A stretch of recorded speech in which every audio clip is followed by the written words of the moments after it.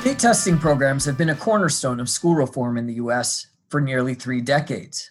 But is that cornerstone starting to crumble? A new analysis shows that between 2014 and 2019, legislators in 36 states enacted laws to reduce the role of standardized tests in K-12 schools.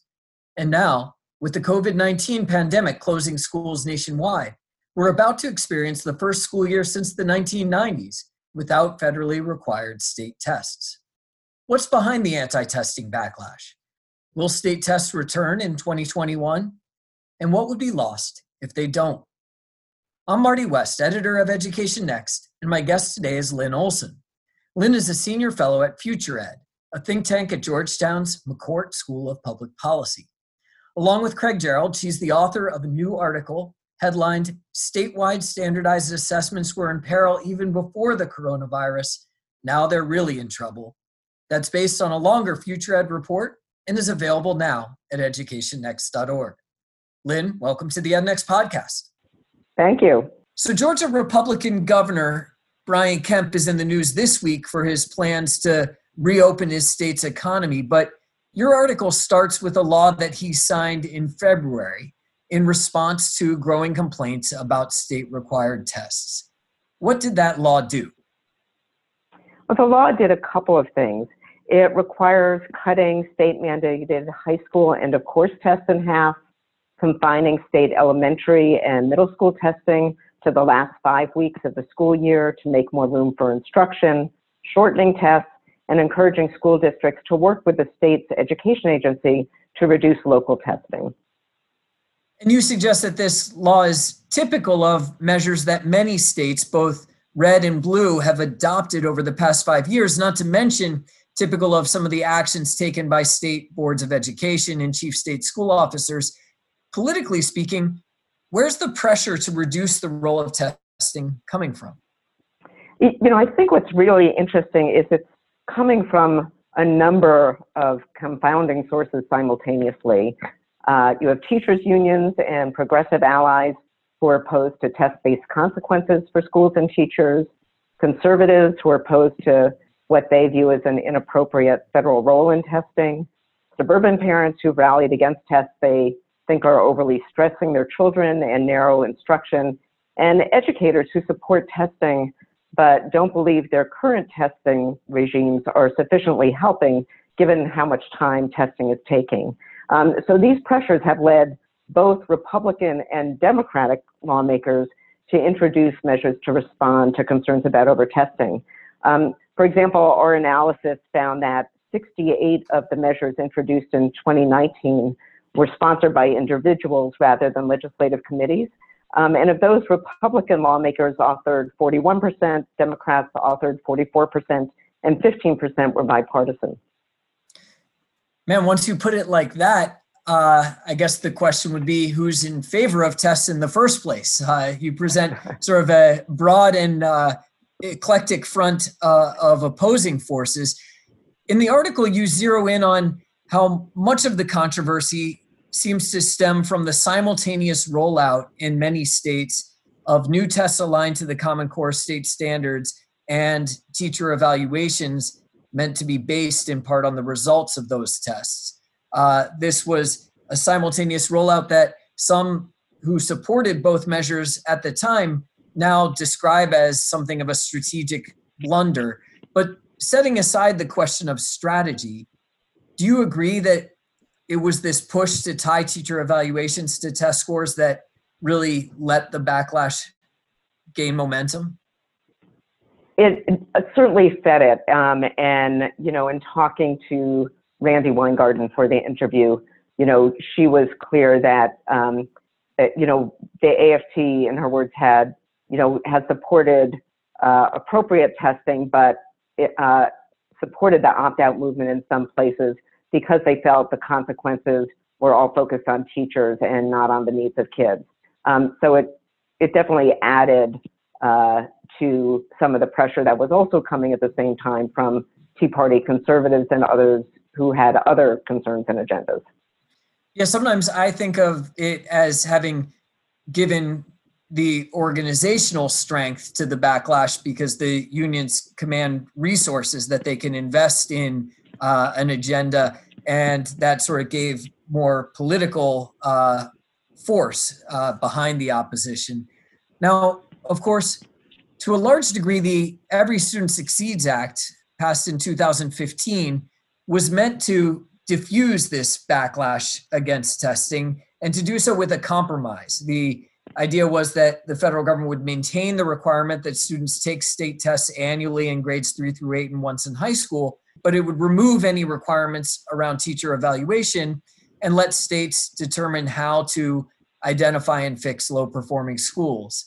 And as I look at the data reported in your article, I think there's some evidence to suggest that the law did diffuse that backlash. So in 2015, at the height of the controversy, you report that there were 116 anti-testing measures introduced in the states and 22 of those measures enacted. By 2019, there were just 71 measures introduced and only 4 of those enacted. So for someone like me who has generally supported annual testing, isn't this a good news story you're telling, or am I being too optimistic? It is a good news story in that measures to address overtesting have certainly peaked compared with 2015. And as you know, many of the measures introduced were never enacted.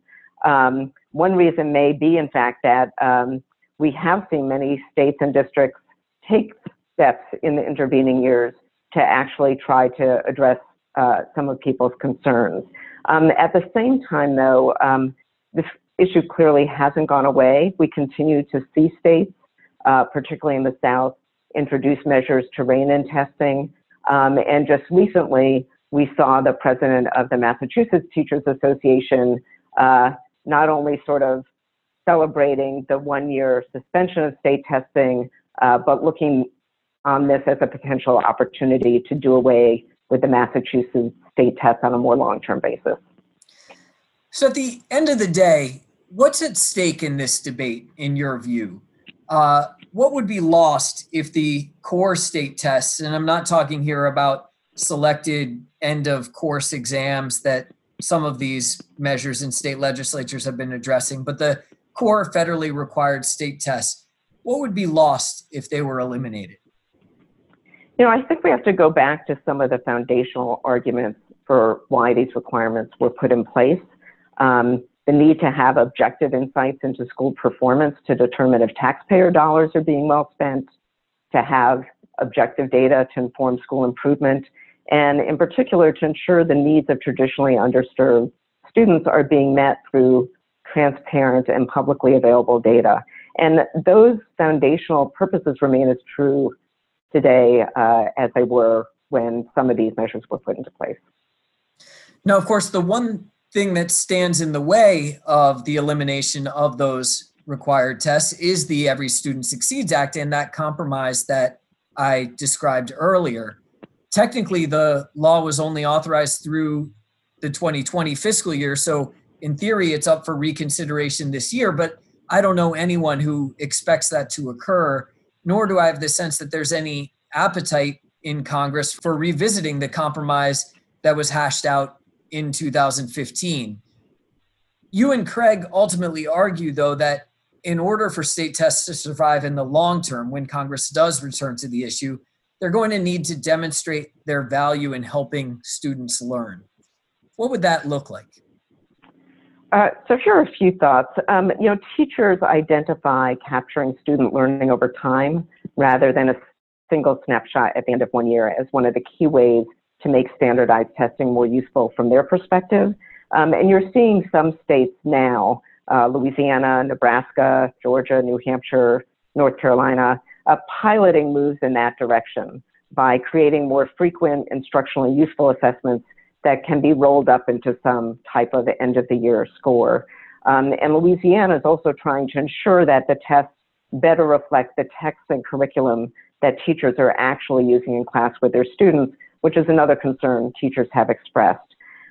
We also, and I think it became clear in doing this reporting, need much better coordination between states and districts about what a system of assessments would look like. So there's more clarity about who is giving which tests for what purposes to which group of students so that you can not only eliminate unnecessary redundancy and duplication, but really have coherence about what it is we're hoping to learn from all these measures, not just for policymakers, but for educators and parents and students themselves.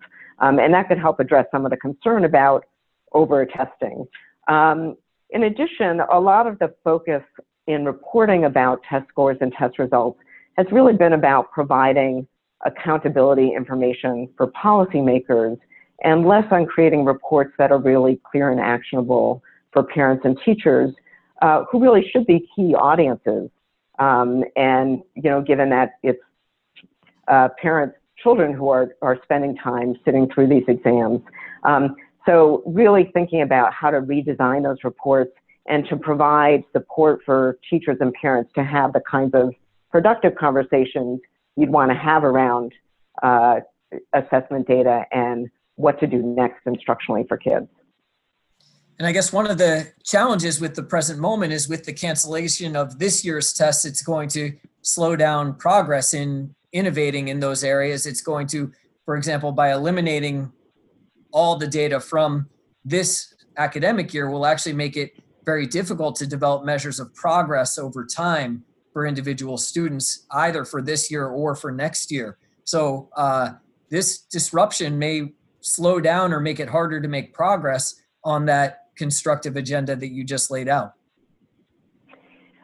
It certainly could slow it down. I also think on the other side, it could create some real pressure and demand for better, closer to instruction, diagnostic and classroom assessments, because there's going to be such a need as we return to school this fall, whatever form that school takes, to really understand where students are and to help accelerate and support their learning. My guest today has been Lynn Olson, Senior Fellow at FutureEd. Lynn's article with Craig Gerald on the threats facing state standardized tests is available now at educationnext.org. Lynn, thanks for being part of the podcast. Thank you. You've been listening to the EdNext podcast. If you like what you've heard, be sure to subscribe on whatever platform you use so that you don't miss an episode. And especially if you're listening through Apple Podcasts, please leave us a review. It helps us find more listeners and more listeners to find us.